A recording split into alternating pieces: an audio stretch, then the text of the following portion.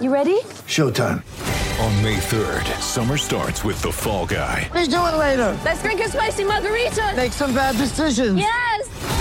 Audiences are falling in love with the most entertaining film of the year. Fall Guy. Fall Guy? Fall Guy. That's what the poster said. See Ryan Gosling and Emily Blunt in the movie critics say exists to make you happy. Trying to make it out? Nope. Because I don't either. It's not what I'm into right now. What are you into? Talking. Yeah. The Fall Guy. Only in theaters May 3rd. Rated PG-13. Get ready for the greatest roast of all time. The Roast of Tom Brady. A Netflix live event happening May 5th. Hosted by Kevin Hart. The 7-time world champion gets his cleats held to the fire by famous friends and frenemies on an unforgettable night where everything is fair game. Tune in on May 5th at 5 p.m. Pacific time for the Roast of Tom Brady. Live only on Netflix. When you need mealtime inspiration, it's worth shopping Kroger, where you'll find over 30,000 mouth-watering choices that excite your inner foodie. And no matter what tasty choice you make, you'll enjoy our everyday low prices, plus extra ways to save, like digital coupons worth over $600 each week. You can also save up to $1 off per gallon at the pump with fuel points. More savings and more inspiring flavors make shopping Kroger worth it every time. Kroger, fresh for everyone. Fuel restrictions apply. Welcome to Scrum Again by the Attacking Scrum podcast. While it's the off-season, we thought we'd take a chance to trawl through the archives and bring you some of our favourite episodes. So whether you're listening to this for the first time or you're having another listen back to it, a few of our favourite guests. So we're going to be doing this right the way up until the Wales Internationals in July. This week, it is one of my favourite ever guests. We spoke to James Hook during the height of the very first lockdown, and we got him to come on and pick his Dream 15. So we chose his favourite side, Fantasy 15. We did this with a lot of people, so there might be a few more of these to come. But he's genuinely one of my absolute favourite guests. He was a player I loved watching, and also he just took this, seemed to take it really seriously and do loads of prep, but then was an absolute joy to chat to and loads of fun. So we thought we'd bring you Hookie's one first. And also, it's his testimonial coming up. I think it's the 10th of June, and you can still get tickets. Head to jameshooktestimonial.com, I think, at the very least, give it a Google, and I think you can still get tickets for that. So, a chance to see Hookie and some of his contemporaries in action, so make sure you do that. This was absolutely loads of fun. Really good guy, lots of fun to chat to, and was definitely one of the highlights of that very strange lockdown period. So hopefully you'll enjoy it. If you do enjoy this, please leave us a review. Head over to Apple Podcasts or wherever you get your podcasts and leave us a review. That really helps us out. As I say, we will be back for the Wales Internationals in July. And finally, a thanks to our sponsors at So Coffee Trades. If you want to get some quality coffee to see you through until we're back, you can do that at socoffeetrades.co.uk. Right, thanks for listening. On with the show.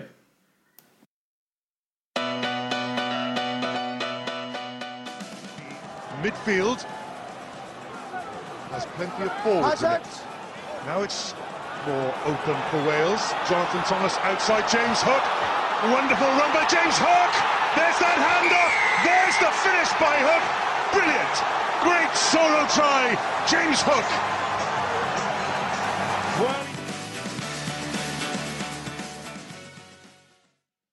Welcome to another edition of Dream 15 by the Attacking Scrum.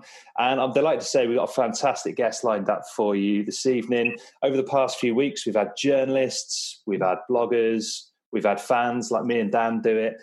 And actually, we've got someone who's been picked in the Dream 15 already. It's my delight to say I'm joined by James Hook. How are you doing, James? How are you, Jed? You okay, mate? Yeah, good, thank you. I didn't realise I was picked in the Dream 15. Who picked that? Yeah, this is it. Do you know what? I can't remember now. I think I've done about 7 or 8 of them, and you're the first person to come on as a guest who's actually made it into one of the teams as well. I don't know, maybe Sean Connor. I don't know. I'll have to have a think back and go over that. First question though, how have you found this? Has this been a difficult process? Yeah, that was actually and fun at the same time. But flipping out, there's so many quality players, and I didn't know where to start, to be honest, Jed. But I've got some names written down, and I'm sure whichever 15 I've picked, they'll do a job. Oh well, we're looking forward to it. Well, let's start with the area that you know the most about, and that's in the front row. Let's crack straight on with the number one shirt. Who've you gone for, and who was in the running for Loosehead Prop?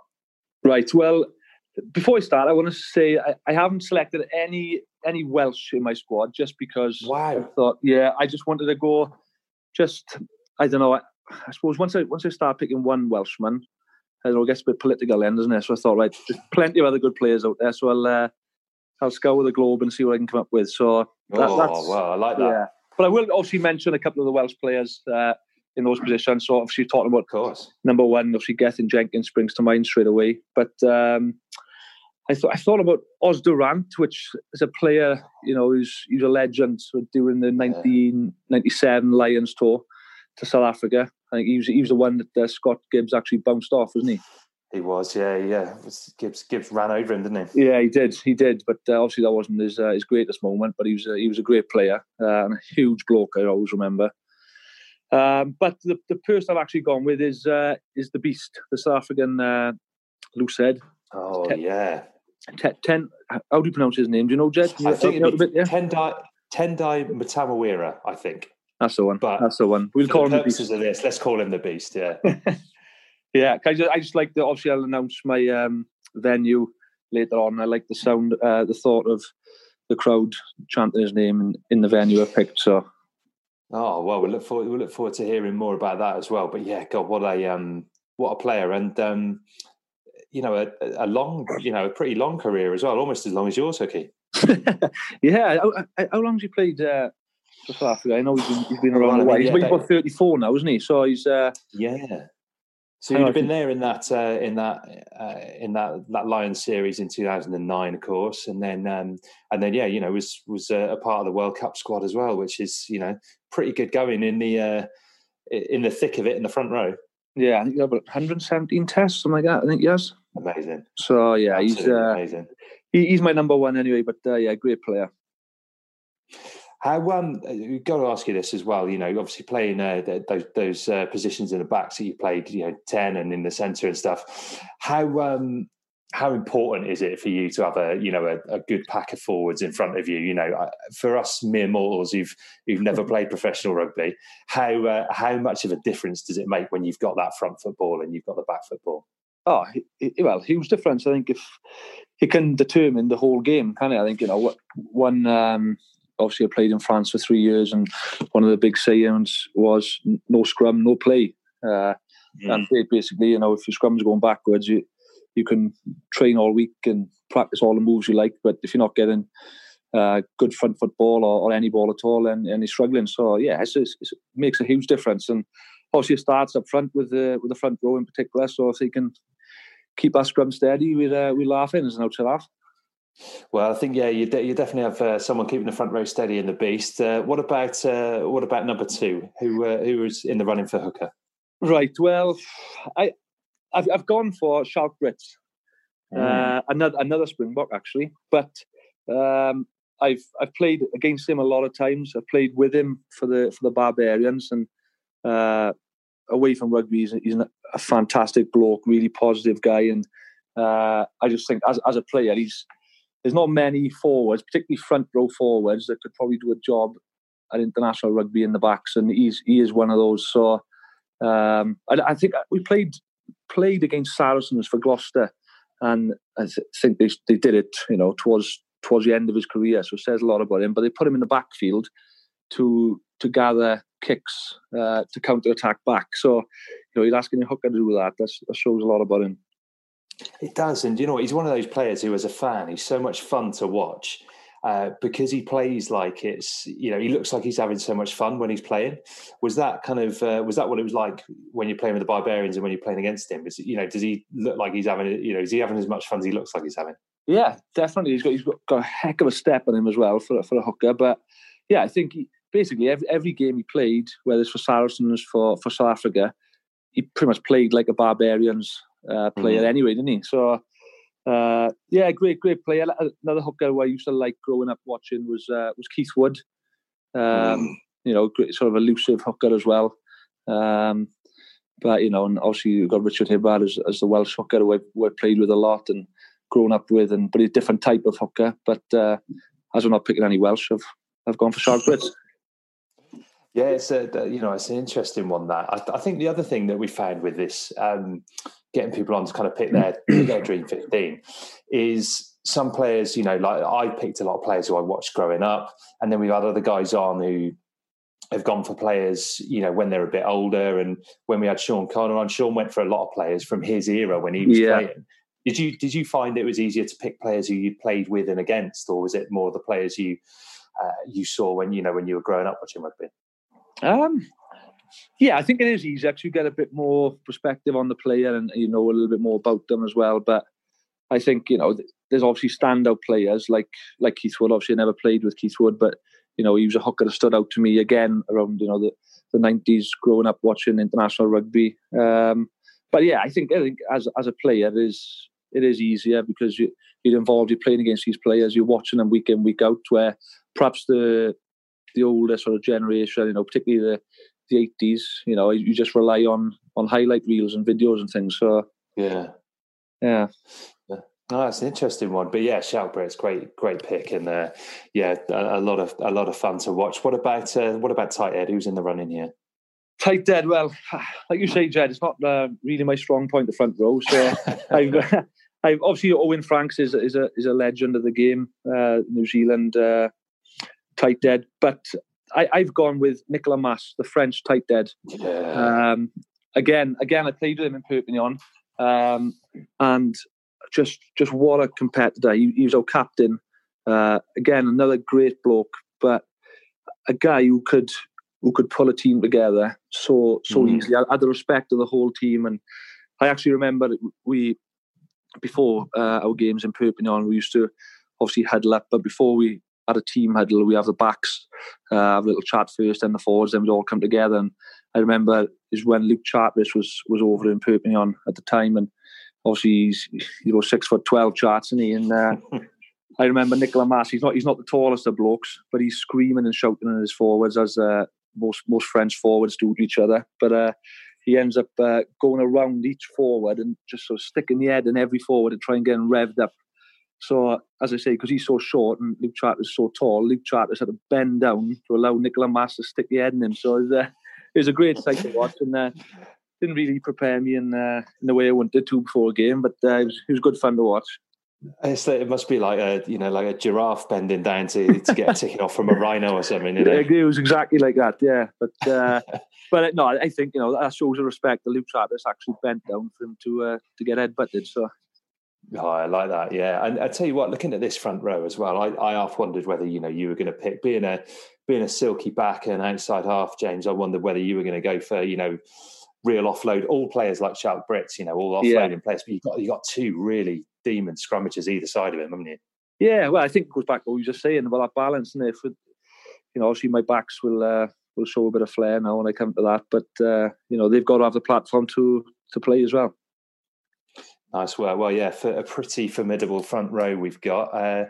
Let's move on into the engine room. I'm looking forward to you explaining how you're not picking Alun Wyn Jones.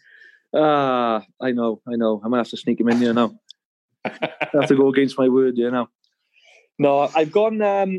So my choice is at number 4. Again, there's so many quality second rows, but you got obviously Martin Johnson, John Eales, which was someone. Well, both those players growing up, I watched and didn't play against any of those, but obviously quality players in their own right. But I've gone for Bakkies Botha. I don't know if he's come up at all in your dream teams. Oh, he's come up. I mean, just quickly on John Eales, I picked John Eales, and I decided I want him to be my goal kicker as well, just because I thought there's something amazing about having a number 4 taking goal kicks in a World Cup final. But yeah, Bakkies Botha has come up because he's just sheer force and just like an animal. I mean, you must have played against Bakkies a few times as well, right? Yeah, and obviously Wales against South Africa. But I remember him on the Lions in 2009, and there's just obviously he's a great player, but I just remember the size of the bloke, like you just said, just walking past him, it's like, it's like you're thinking, how the heck am I going to tackle this bloke? He's a machine, and he hit rucks 100 mile an hour. He just flew into someone, and when he hit someone, they stayed it. So he's a good player to watch. Not so great to play against, but he gets my nod in the second row, number 4. We're definitely going to touch on that 2009 tour a bit more, like a bit more as this podcast goes on, because me and my mates were fascinated by that tour, because we were, I think it was the height of how much we loved rugby in 2009. We were so into it, and the DVD that came out afterwards gave you this kind of insight into what it was like. But I'm surprised to say, because obviously you were on that tour as a Lion, and you've in the front 5, or the 4 players we've named, you picked 3 Springboks already. Yeah. I'm looking ththrough my team now. I think that's about it as well. So in terms of Springbok, there's one more which I'll come to, but just realised how many there are actually in there. But the show's goes to show how many quality Springboks there's been over the years. No, it does. I'm going to ask you a bit about that tour then now, actually, while it's front of mind, because again, for us as fans, it felt like after the disaster of 2005 and how disappointed everyone was after that, it almost felt like the 2009 tour, although the Lions didn't get the win, it was the tour that kind of saved the Lions as a thing, Yeah, and played so well. Yeah, exactly, and obviously narrowly missing out in the second test, which obviously would have set it all up for the decider. But I think what it did was, the fans that travelled out there, they saw some great rugby, not just in the test, but in the games leading up. And I think obviously winning that final test as well made it, a great tour. Like you say, even though we didn't win the test series, there's so much happened in every single game that gets people talking. And I seem to remember talking about the games leading up to the test. There was a midweek game that you played in. I can't think who it was against now, but there was definitely an occasion where you got hit and it looked like you stayed hit. There must be some mean bastards out there in those midweek games. Oh, there was, Jed. I remember that game was the Southern Kings. I think it was in Port Elizabeth. I think it might have been. Yeah. And it was. I remember it because it was the first game in the brand new stadium, lovely stadium, and they just came out and they came out to hurt us and injure us, because the week after was the first test. I started at 10, and I remember making like a half break, and I can't remember who it was, came across and just forearmed me straight in the chin, and that's pretty much all I can remember. I got back up, I got seen by the physio, and I've only saw this footage on the Lions DVD where, the doctors come on, physios come on, and I obviously told them, I was okay and it was fine. And then I got back up, and Mike Blair was a scrum half at the time, and he asked me, we had a scrum, he asked me, for the call, and I didn't have a clue. I didn't have a clue. I couldn't think of any calls, and obviously as a 9 and 10, you the dictators, you organise everything, and I was like, I don't know, mate. I haven't got a clue. I was like, and I knew then, I thought, flip, mate, this is not good, So I played on for, 30 seconds, a minute, and I came off in first half, which I was gutted about because obviously the first test was coming up, and I felt that I'd played really well on the tour, and I was putting myself in the picture for it. But it put me out of contention then for that first test. But brutal game. Watching those DVDs, again, like I say, me and my mates, we love to watch them after a few beers and stuff like that. What's it like watching it back as a player? It must be such a different experience when you've actually been there and in the camp, and you're kind of reliving it again. I almost think like you wouldn't want to watch it as a player. I think I enjoy watching it, and I actually watched that tour. He was on Sky Sports, I think, last summer. They put the whole sort of documentary on, and it was really enjoyable. I think some great memories, like we just spoken about from there. And I always remember, again, as a young boy growing up, watching the Living with the Lions, the original Living with the Lions DVD or VHS as it was back then. And you won't get better than that. As much as you try, it's combination of the old school players and the way they used to do it back in the days. One of the best documentaries still to this day. Yeah, it takes some beating. Right then, who's going to be alongside Bakkies Botha in the second row? Well, as we're on that sort of subject, I've gone for Paul O'Connell, who, again, speaking about on that tour, and he's obviously a different type of player to Bakkies Botha, probably not as physical, but I just remember, obviously played against him before that tour a lot, but just the way he can just when he's speaking to a group of players or to his team or to someone in the public or in a function, the way he gets the room to listen to him and everyone's just intrigued about what he says. It didn't really matter what he said because the whole room or the whole group of boys are just listening to him and hanging on every word. And I think that's what he wants from a captain. And when I left that tour, I had huge respect for him. Obviously, before I went on, I had huge respect for him, but leaving, massive respect. Yeah, do you know? Again, it's one of those things. It comes across on those DVDs, doesn't it? You just see. You can kind of almost see the look in the eyes of the players as he's speaking. When he stands up and says something, it's not for the sake of wanting to say something. Everyone there is going to listen and take what he's saying on board. Yeah, 100%. And again, another really, really genuine, nice guy. I bumped into him in one of the Six Nations games, obviously before the lockdown and everything started. And just what a lovely, lovely bloke. And great player to go with it. Oh wow! This pack is taking shape, and there's a lot of mean individuals in it. I'm liking the look of this so far. Let's move on to the back row then. And we always talk about balance in the back row, which is one of the cliches we always talk about on the podcast. Is that what you've gone for? Have you gone for the kind of the fetcher, the chopper, and the big ball carrier? What's the balance of James Hook's back row? Yeah, I think so. I think it's a bit like that. Should we start with 6? Should we? Go for it. We start with them. So the options I had was Kieran Reid, for obvious reasons, unbelievable player, and I think he's a 100 capper. I think is he? He's on. Yeah, I think he is, and I have this obsession. I've mentioned this a few times on the pod, but I mean, as you know, right? You got 85, 80. What is it? 81, 82 caps for Wales. 81, right? That's 81 caps. That's an amazing achievement, and then. You think how amazing, the amazing depth of talent there is in New Zealand. Think how good you've got to be to get 100 caps for New Zealand. In those positions, ridiculous. I don't know how many there are in New Zealand have got 100 caps. Obviously, Dan Carter did, didn't he? Richie McCaw did. Owen Franks. There's not a lot of 100 cap All Blacks, is in. I'm googling it as we speak. Right. Yeah. Well. It was only probably a handful, and flipping heck, if you get 100 caps with All Blacks, you get 10 caps with All Blacks. You're something special. But it shows what an incredible player he is. But yeah, I haven't picked him a 6.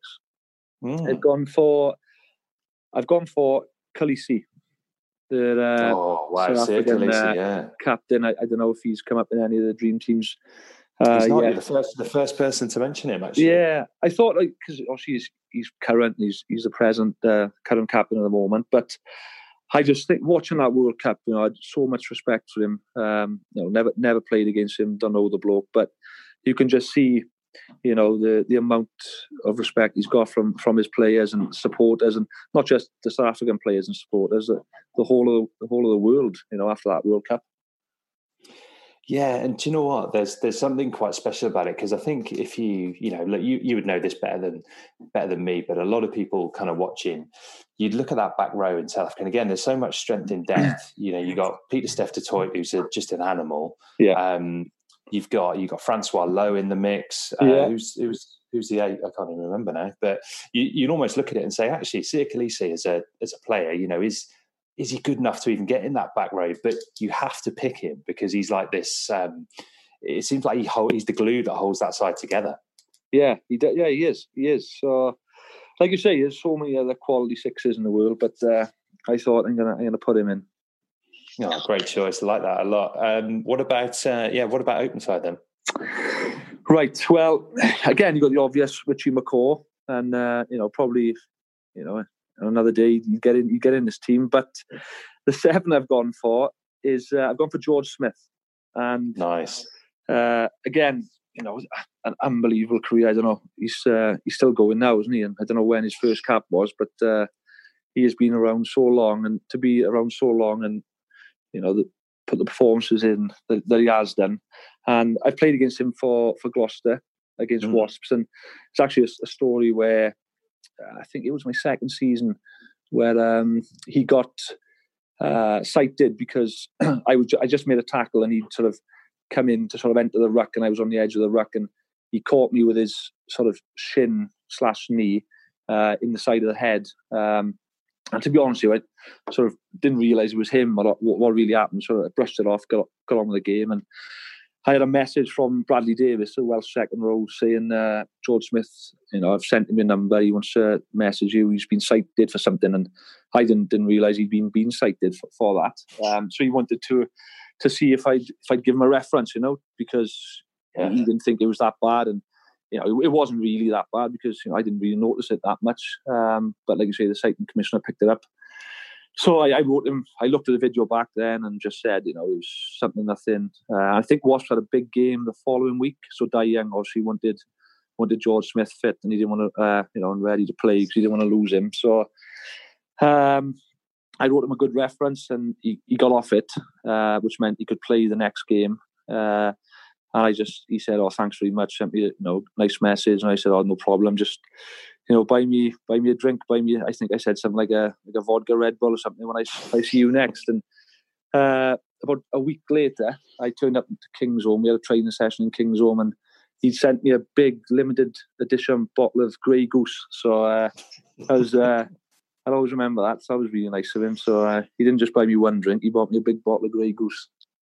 Oh, nice touch. I like that a lot. It's on the rugby side of things. So, like you say, he played for so long, and he played tests against the Lions 12 years apart, and that's just amazing, isn't it? He was there in that 01 series, and then I'm fairly certain, off the top of my head, he featured in the 2013 series. You think how much rugby changed between 01 and 13, and he was so good he could play international rugby at that time. Yeah, crazy. And like you say, for such a physical position as well, his body must be battered, But you look at him, he still looks in great nick and, in good physical condition. So, yes, it's a credit to him. Yeah, we were saying this with someone else the other week about Thierry Dusautoir. He played so many games for France at the highest level. There's barely a scratch on him. It's like, if you look at Joe Calzaghe, you'd never say that Joe Calzaghe fought and won 49 professional fights because it doesn't look like there's a scratch on him. And I think there must be something about those about some of these back row forwards that they just kind of know how to dip in and out, like Calzaghe dips in and out with the jab. Yeah, it's probably a lot to be said for that, actually, isn't it? And the technique and the way they do things. So yeah, he's definitely one of those, isn't he? George Smith, great choice. What about number 8 then?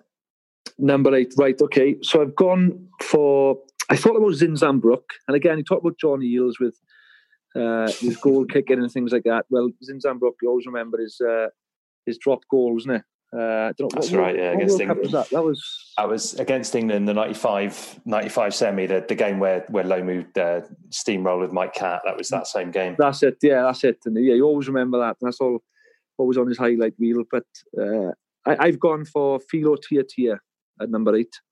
Oh, you're not the first Osprey we've had on here to mention him. We've had Kai on a couple of times, and Kai always says he was like, of all those Galacticos who were in the squad at the time, he says that one of the most important players in that team was Philo. Yeah, he was. And I think when obviously the internationals were away, he was one of the players, along with obviously Marty Holler, Justin Marshall, Stefan Terblanche. These boys were there all year round, but he was a phenomenal player. What a player! What a team player! And he was almost like a coach as well at the same time. So he'd be training and coaching the boys out there, and just everything. He never had a bad game, and you could tell the opposition feared him every time they were on the pitch against him. He was such a presence. What was he like to train with? Is he one of them again who, in a training setup, is he taking it 60%, or is he flying in thinking, I'm going to take a piece out of hooky in these defence drills? I think that's what. Funny enough, I was speaking about this. I can't remember who I was speaking about it to one of my mates, and they were saying about players like Philo, like Jerry Collins, these big players who could in training smash lumps out of you if they wanted to. They could end you every single session, but they were players who in training just contained themselves. They knew it was almost laughable. They could end you if they wanted to, but they had the respect for you, and they knew they just emptied the tank on the weekend. And I think technically he was up there with the best. His breakdown skills, and everyone knows about how strong he was, his running ability, his defending. But yeah, I think all round great player. Well, do you know, he is an all-round great player in a pretty formidable looking pack. So just as we head into the break, let's quickly recap on James Hook's Dream 15 pack. We've got the Beast at loose head, Schalk Brits at hooker, Nicola Mass at tight head, Bakkies Bota and Paul O'Connell in the second row. And then in the back row, we've got at number 8, Philo Tia, George Smith at open side, and Sia Khaleesi at blindside. That's a pretty good pack. And you said you had a lot of options. Now you've had that read out to you. You still happy with those as your picks? Yeah, I think so. Well, I've named it now, so I can't go back. There's no turning back, and we're going to find out who will be joining them in the backs, and we're going to do that after this very, very short break.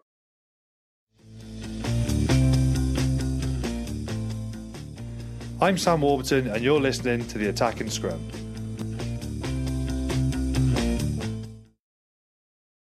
Time now then, James Hook, for you to choose where I think you've spent most of your time, which is choosing the backs. And I suppose it's a very, very important one here at number 9. You must have played with some amazing 9s throughout your career. But who's kind of in contention for this fantasy 15? Yeah, well, I think the ones you've you mentioned I played with, Mike Phillips, Dwayne Peel, Justin Marshall.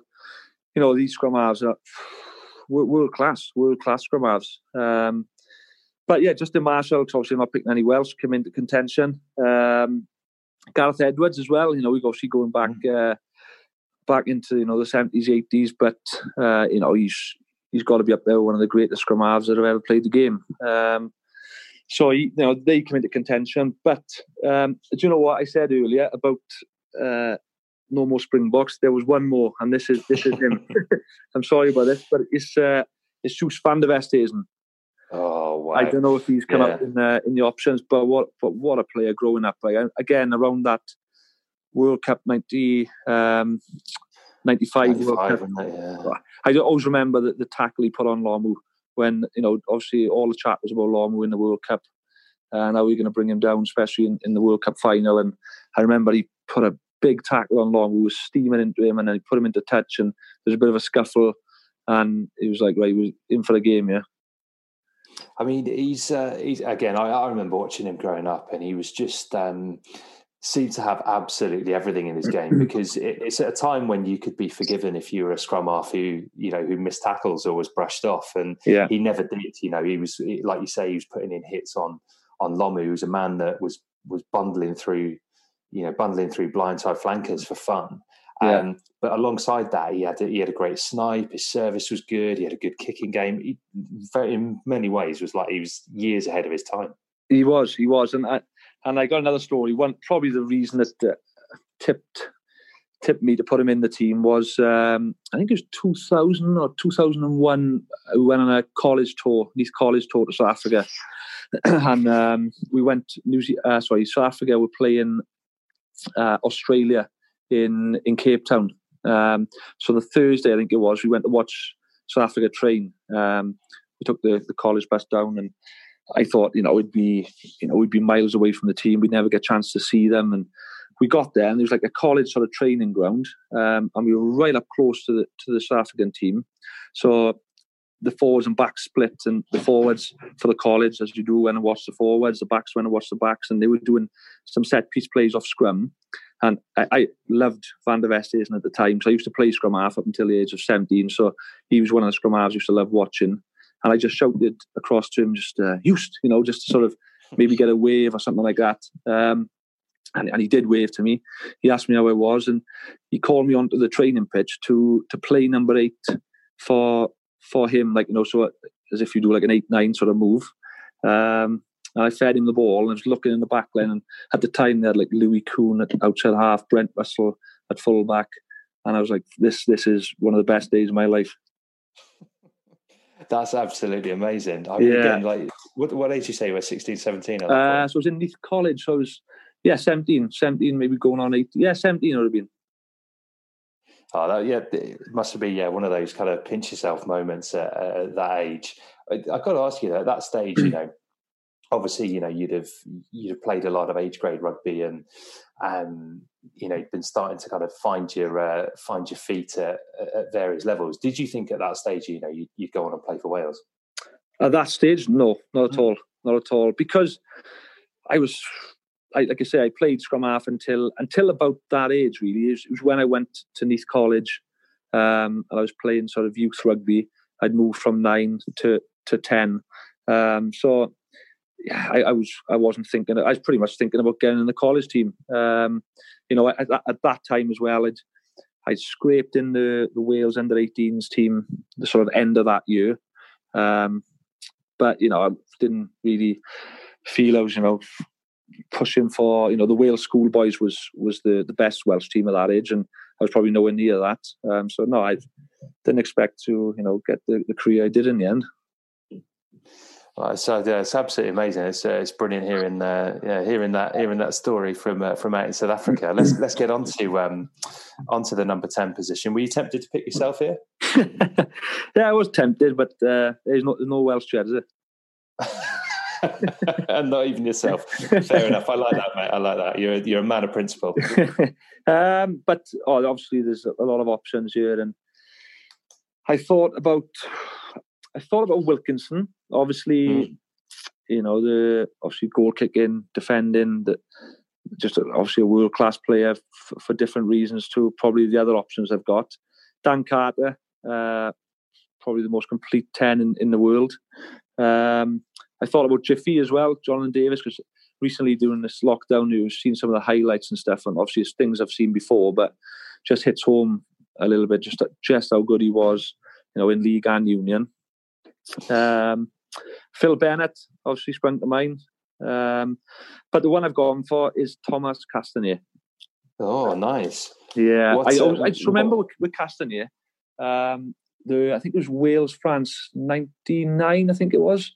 I might have got my dates wrong here, but when he just run riot against Wales, and just basically everything he touched, sort of turned to gold, and he was sort of flamboyant 10, could pretty much do everything. Wasn't the biggest player in the world, but I'd like to see him in this team and see how he goes, getting a good pack. Yeah, I think it might have been 98 actually. I think 99 was the year we got a win out there. That's why I was thinking 99 then, yeah. Yeah, and 98 was, might have been at Wembley, actually. I think it might have been one of the games at Wembley, and he absolutely, I remember the game now. It was like they won by 40, 50 points. And he was just superb. Yeah, he was. He was a hell of a player, wasn't he? Was, were there players you watched growing up who you thought, right, I want to play like him? And obviously you said, you're kind of playing 9 at the time, but did you ever look at other players and thought, that's who I want to model my game on, or did you always want to kind of play it in your own way? I think as a kid growing up, particularly looking at players in your position, so 10, for example, for me, you look at players like Castanier or Jiffy, like I mentioned, for example, or players like this who can do things and make you stand up and say, wow, But I think it's when you get older, and obviously I play in these positions and professionally, you realise how good Wilkinson is. Dan Carter obviously is what would being a complete player, because he could do all those things that probably Castanier could do. But he could control a game unbelievably well as well, and he doesn't make a lot of mistakes. Again, he doesn't do great things all the time, but he just seems to do the right thing all of the time.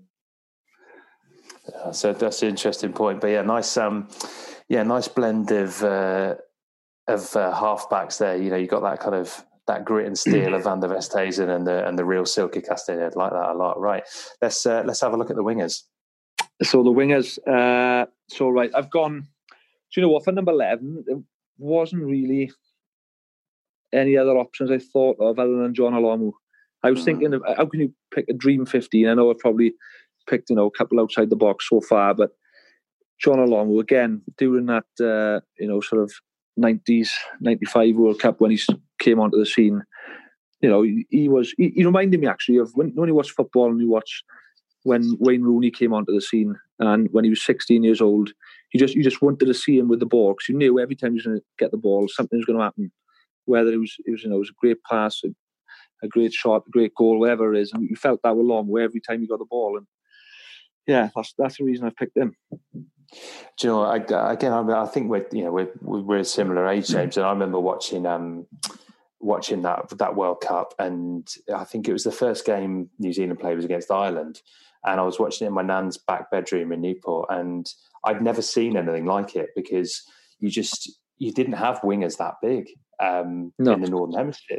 There was no one like him. Well, in fact, anywhere in the world game, there was no one 6'6" who could run the 100 meters in just over 10 seconds. It was just, it almost felt like it was unfair. The closest I'd seen was playing in a school game where there's some kid who's 12 years old, but he's already got a beard and he's able to run through all the other kids. It made it look that easy. It's exactly how it is, isn't it? And it'd be interesting to see, if you put the 95 Olomu in the modern game now, how he'd fare. Do you think he'd still have the same impact? I don't know. I honestly think, right, if there was, because it is so hard to compare generations, and I think there's very few players, I think even someone like Phil Bennett would find it hard with defences as organised as they are now. But someone like Lomu, it is absolute peak. If he was able to train, the way that you boys train now, just think how much better he would be. Oh, yeah. With that conditioning. I think there's a couple who would be able to do it. I think he would be one, and I think one of the other ones you mentioned was Gareth Edwards. I think his natural skill. You think the ball that he's chucking around is weighs like 4 stone when it's soaking wet. Those big old leather balls, and they're like a bar of soap when it's wet as well. I think he again. I've only seen the highlights reels of Gareth Edwards, but everyone you speak to who played with or against him tells you that his natural skills were just insanely high. Yeah, you could see that a mile off, couldn't you? Yeah. And I think on the topic of Olomu, was still the best computer game ever, John Olomu Rugby. And we actually, me and the kit man in the Ospreys now, he's got a little TV, a little 30-inch TV in his kit room with Olomu. So every little break in training, we go up there and we got like a little cardboard box where all the kit was kept, and we got just a little biro pen. And there must be, honest to God, there's about 50 or 60 games, and we write the scores down on the man of the match in the game. And we got a copy of that now. So that happens all the time. Still the best game ever. Mate, that is absolutely superb. I love the fact you didn't. Again, I lost large periods of my childhood that I should have been spent doing homework or whatever. I was sneaking off to play John Olomu Rugby because it was just it was for the time quite an accurate representation of rugby. Do you know what I mean? Yeah. But it was also just so easy to play. It was just pure fun. I can't. Yeah, they're never going to beat it. Rugby's too complicated a game, I think, to make a good. They never. I haven't seen a game even come close to it since that game. Well, we played. We did mention this with Ben James from Wales Online when he came on. Yeah, and we picked. We had a chat about Rugby 06. Now, Rugby 06, you were probably busy being an actual professional rugby player at this point, but people like me and Ben were tucked away in the bedroom playing the video games, and that one was good, to be fair. Right, that one was good. So if anyone could replicate either one of those games in the modern era, mate, I think they'd be onto a winner. Yeah, I'll take your word for that then, Jed, and I might take a bit of convincing, mind. But I think you're on one of them. You would be on Rugby 07 or Rugby 08. Or something like that. John along with then. It's steady on, flipping egg. What about the other wing, James? Right, so the other wing, again, a lot of options. I thought about Jason Robinson. I just again, was it the Lions? Lions in 01, he was just sensational. 2001, yeah, unbelievable. That first try he scored, in the first test. He's just electric, and he's just missed out. Kauko Mbuka again, another one who I just remember watching him with the Super 40 or maybe in Super 12 then when he was there. Was it?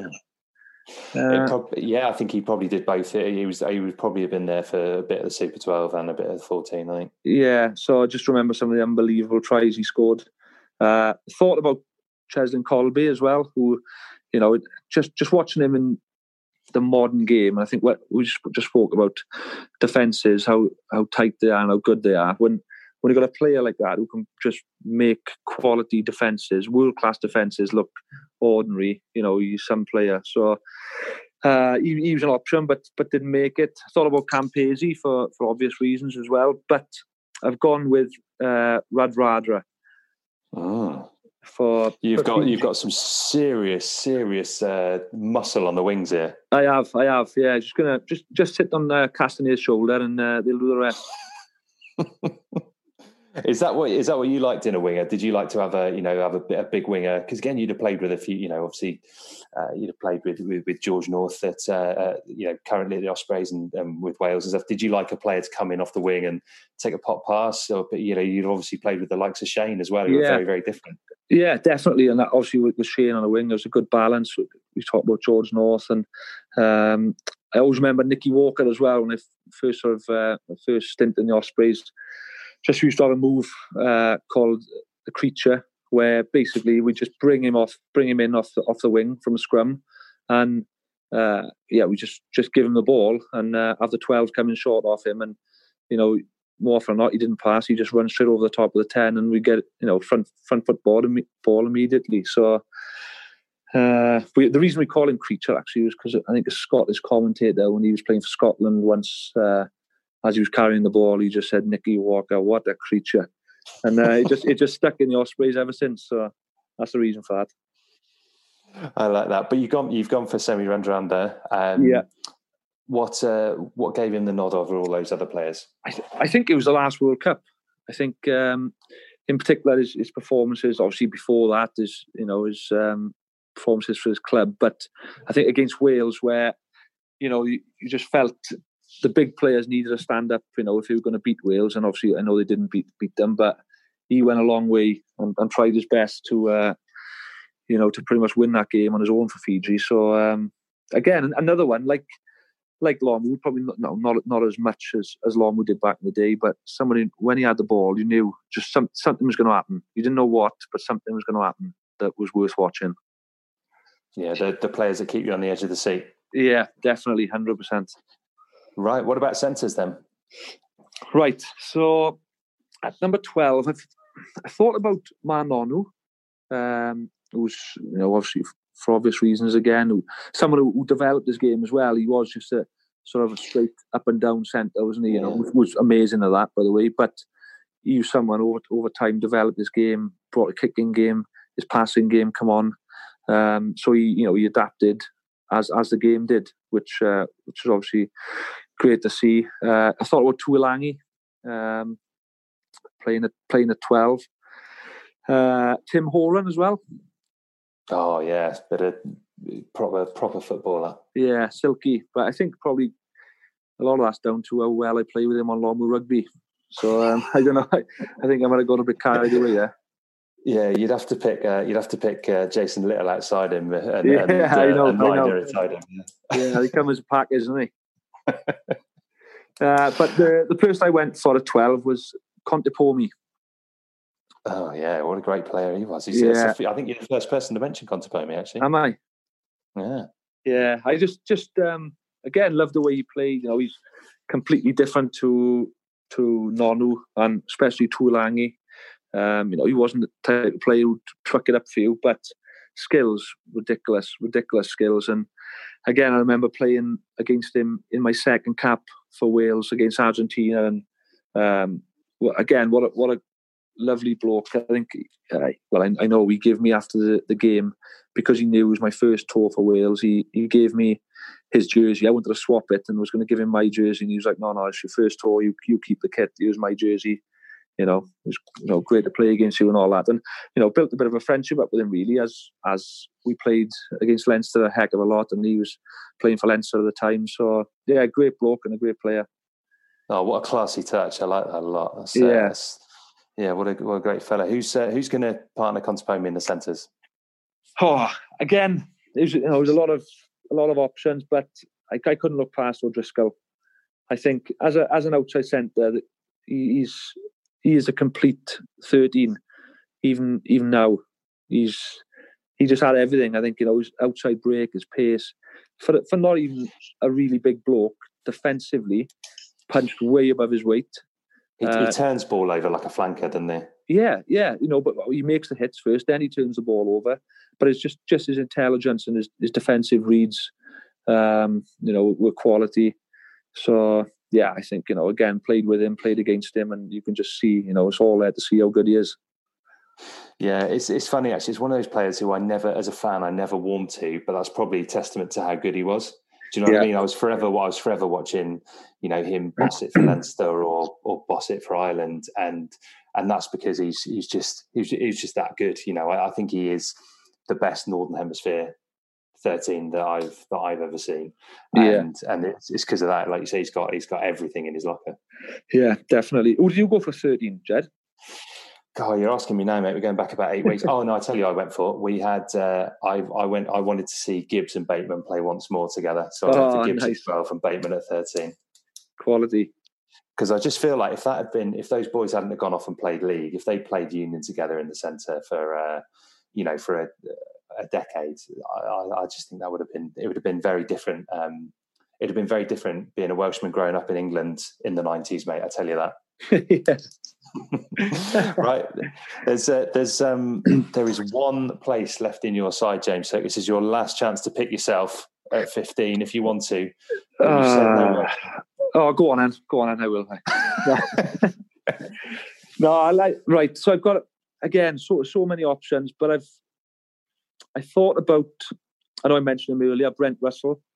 I remember, like I said, when I went to watch them training, we watched them play against Australia that game. And again, I can't remember the date. It was early 2000s, and it was in Cape Town, so I could probably look back on that. But he was untouchable. Every time someone kicked in the ball, he was just making breaks for fun. And to be honest, I didn't really know a great deal about him before that game, but it certainly did after. So he came into contention. I thought about him, but I also thought about Christian Cullen. Yeah, just phenomenal. Remember him I think he played sort of his best rugby again around that sort of late 90s, wasn't it? He did, yeah. I think again he must have the best YouTube reel out of any player from that era, because it's not like he's scoring tries, against duff sides midweek. All his amazing tries are against Australia or South Africa. Yeah, exactly. Yeah. And full length of the pitch tries as well, isn't he? Some of them. Yeah, pure class. Yeah. So, but the person I've gone with, and I thought, well, I've gone sort of 90s and sort of 2000 players. So I've gone, for I think Blanco, where he was back in the 80s, isn't he? And I just thought, well, you hear so much about him, see so many clips about him. I just want to see what he's all about in this team. Yeah, again, like a little bit before my time. But you speak to anyone who watched Serge Blanco play, and he was kind of the first, because he played in that first World Cup. He was almost the first superstar of the game, really. Yeah, he was. What did I say? 80s? Was he 70s? He was, wasn't he? No, Blanco was 80s. Yeah. Yeah, 80s. He was, he would have been the bulk of his international career was in the 80s. Yeah, but yeah, just pure class. He's got a cafe in Biarritz, like a cafe bar in Biarritz, which I was on a stag do over there on the 2013 Lions, when the 2013 Lions tour was on there. Yeah. And all the lads went off surfing because it was Biarritz, and there was three of us. I said, look, it was only a tour game, but I was like, the Lions were playing the Waratahs. I was like, no, let's skulk off. We'll sit down. We found this cafe, and it turned out it's Serge Blanco's, and it was a nice place to sit there, have a couple of beers, and try and recover from the night before. Oh, nice. He's an absolute hero in that part of the world. He is. I remember actually meeting him once. The only time I met him was after we got knocked out of the Heineken Cup quarter-final against Biarritz, and I think he's obviously something to do with the club there still. And he was in the after-match function, and I hardly recognised him because he's quite a big bloke now, isn't he? Yeah, he is, yeah. But I remember actually having a photograph with him. I thought we'd lost the game, but I thought I'd get something positive out of this and have a photo of Blanco over here now. Seeing as you brought it up, though, I've got to talk about that game. It's one of the most insane games of rugby I've ever seen. And I think that might be the only time in history, I mentioned this on a podcast the other day, but that must be the only time in history I've ever seen Shane Williams done for pace when Ngwenya went round him. Yeah, I think he took everyone by surprise. Obviously, he certainly took Shane by surprise, but what unbelievable wheels, isn't it? And he just pretty much run straight, didn't he, for 100 metres? Yeah. And he took us all by surprise. But I gutted. I never felt so gutted in my life after that game. Just because we got so close, and we were at a home semi-final draw if we had won. And it was our best chance of winning Europe by a million miles. I'll have to ask you this one as well. Sorry to bring it down a bit towards the end, but we've definitely, we've spoken to a few players who played in that era, and Adam Jones said the same thing to us, and he said that he looks back at that era of the Ospreys and said that you should have won more. Is that how you see it? Oh, definitely. And we won. I think during that time we won 2 league titles and won an EDF and things like that. But yeah, if you look at the squad, and even now we look back and you think, gee, but it's an international team, and we got so close. We didn't really get close to winning Europe. We got knocked out of 2 quarterfinals. Like I say, the Biarritz game was the closest we did get, but yeah, should have gone on, and for various reasons, that we played really well that game against Biarritz, scored some great tries if you look back, and just wasn't to be. I think Damien Try kicked 2 drop goals, scruffy drop goals, which on any other day would never have gone over, but somehow they did go over, and it was Biarritz's day and not ours, unfortunately. Well, let's lighten the mood just before we ask you the final questions about your kit and captain and everything else. Spoken there about, you said that's the kind of the hardest pill to swallow as a player. What about the one moment on the pitch? If you could live one moment on the pitch over and over again, what is the one bit that will live with you forever? The biggest highlight. The biggest. It's a good question, that, Jed. I think probably 2007 when we beat England in Cardiff, and it wasn't for any trophy. Well, it was to avoid the wooden spoon. Actually, it was the week before we'd lost to Italy. Really disappointing, obviously, with that kick to touch where the referee said we had time for the line out. Obviously blew up, which stopped us getting the win. And then we played England in Cardiff the week after, and we had to beat them to avoid the wooden spoon. And yeah, it was my first game proper start in Six Nations at 10, and just went really well for me. We beat England, obviously, at a full house, and man of the match. So yeah, it was one. Obviously, we've had some good, proud moments after that, but that's one that sticks out in my head. And just I always remember that game, just the fans in the stadium, just you'd swear we'd won the Grand Slam, the way they were cheering. And I know Welsh fans are like, when we beat England, they go berserk anyway. So they just didn't want to move. They didn't want to leave the stadium. We clapping, the fans going round, and I don't think the players wanted to leave the stadium either. It was a great moment and a great game. And I think with my Stato hat on, that's the last time any player in the Six Nations has done has ticked all 4 boxes with try, conversion, drop goal, penalty. Yeah, I don't know. Yeah, is it the last player? I know there's not many players who've done it, but yeah, you might be right. Unless someone's done it this year, it was definitely the case for a long time. Yeah. So yeah, that's nice as well. Right then, James. Let's finish with the final questions. Which stadium would you like this game to take place at? If this was to be a real game of rugby, where do you think it should take place? Right. Well, I've thought about this, and I thought, right, what are all the best stadiums in the world we've played at? But I've gone for this game is going to be played in the Knoll on a Friday night. Still, it's going to be packed to the rafters. They brought in some temporary stands, and it's going to be packed to the rafters. And like I say, Friday night under lights, crisp. You can smell the burgers and the onions, and you're really close to the players. And I just think it'll make for a great atmosphere. Do you know what? You've picked a pack that I think would cherish a Friday night at the Knoll. So, and actually, there's a fair few players in the backs who I think would. I think perhaps Castagned might need to put his gloves on. If it's you might not like the Knoll, Castagned. Come think about it, but that's it, mate. We'll have you on the bench just in case. A great choice. And what about kit? What jersey do you think this side should wear? So I've gone for my old junior club, Aberafan Quins. So the traditional black and red hoops. Black and red hoops, great shirt. Yeah. A classic kind of rugby jersey, that, isn't it? Yeah, it is. So it's my old team, Aberafan Quins. So I'd like to see Lomu in one of those. Well, that's great. We'll make sure that we put the artwork in that colour for this episode. So it'll be the black and red hoops. Brilliant. And then you also get to choose the opposition. Who would you like to see this team go out and beat? I again thought long and hard about this, but I've gone for the All Blacks. I'd like to see them beat the All Blacks, and I'd also like to see the haka before the game. And remember when Munster played against I think it was New Zealand Maori, and you had Doug Howler playing for Munster and doing the haka against. So I'd like to see Lomu and the All Blacks in my team doing a haka against the actual All Blacks in the Knoll, just to really get the crowd going before the game, Oh, what a great choice! Love the thought of that, and mate, it's going to be rocking down there.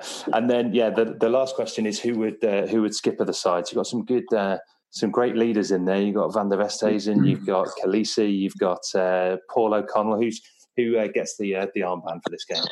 Oh, I don't know. I didn't think about this, but I'm looking at the team now, and I think I'm just going to give it a shout, Brits, and say, "Go on, boy! Just give it a go and see what you got." Love it. Fantastic. Great choice. I did actually pick a coach as well. I don't know if... go on. Yeah, do it. I thought there's so many quality players in this. I thought, it's a bit of fun. So I thought I'd like to see Jurgen Klopp coach his team. I thought, imagine the thought. I can just picture Klopp walking up the touchline of the Knoll, just telling Lomu to pull his wits a little bit, Do you know what? I can see Klopp having a great bit of banter with the Neath locals as well. Do you know what? I think he'd give as good as he gets. Yeah, I think so. Because I looked at the team, I thought that this team doesn't really need a coach; just needs someone who's positive with a good atmosphere. Brings a good atmosphere to the squad, and I just can imagine, Klopp and Lomu and Contepomi, these boys in Wetherspoons after having a pint with all the Neath fans. So. Mate, I absolutely love that. That's the absolute perfect place to finish. All these boys in Jurgen Klopp getting on the Jaeger bombs in Wetherspoons and Neath. I'd buy a ticket for it anyway. So would I. James Hook, it's been an absolute pleasure. Thank you very much for joining us on the Attacking Scrum. No worries, Jed. No problem, mate. Good to speak to you.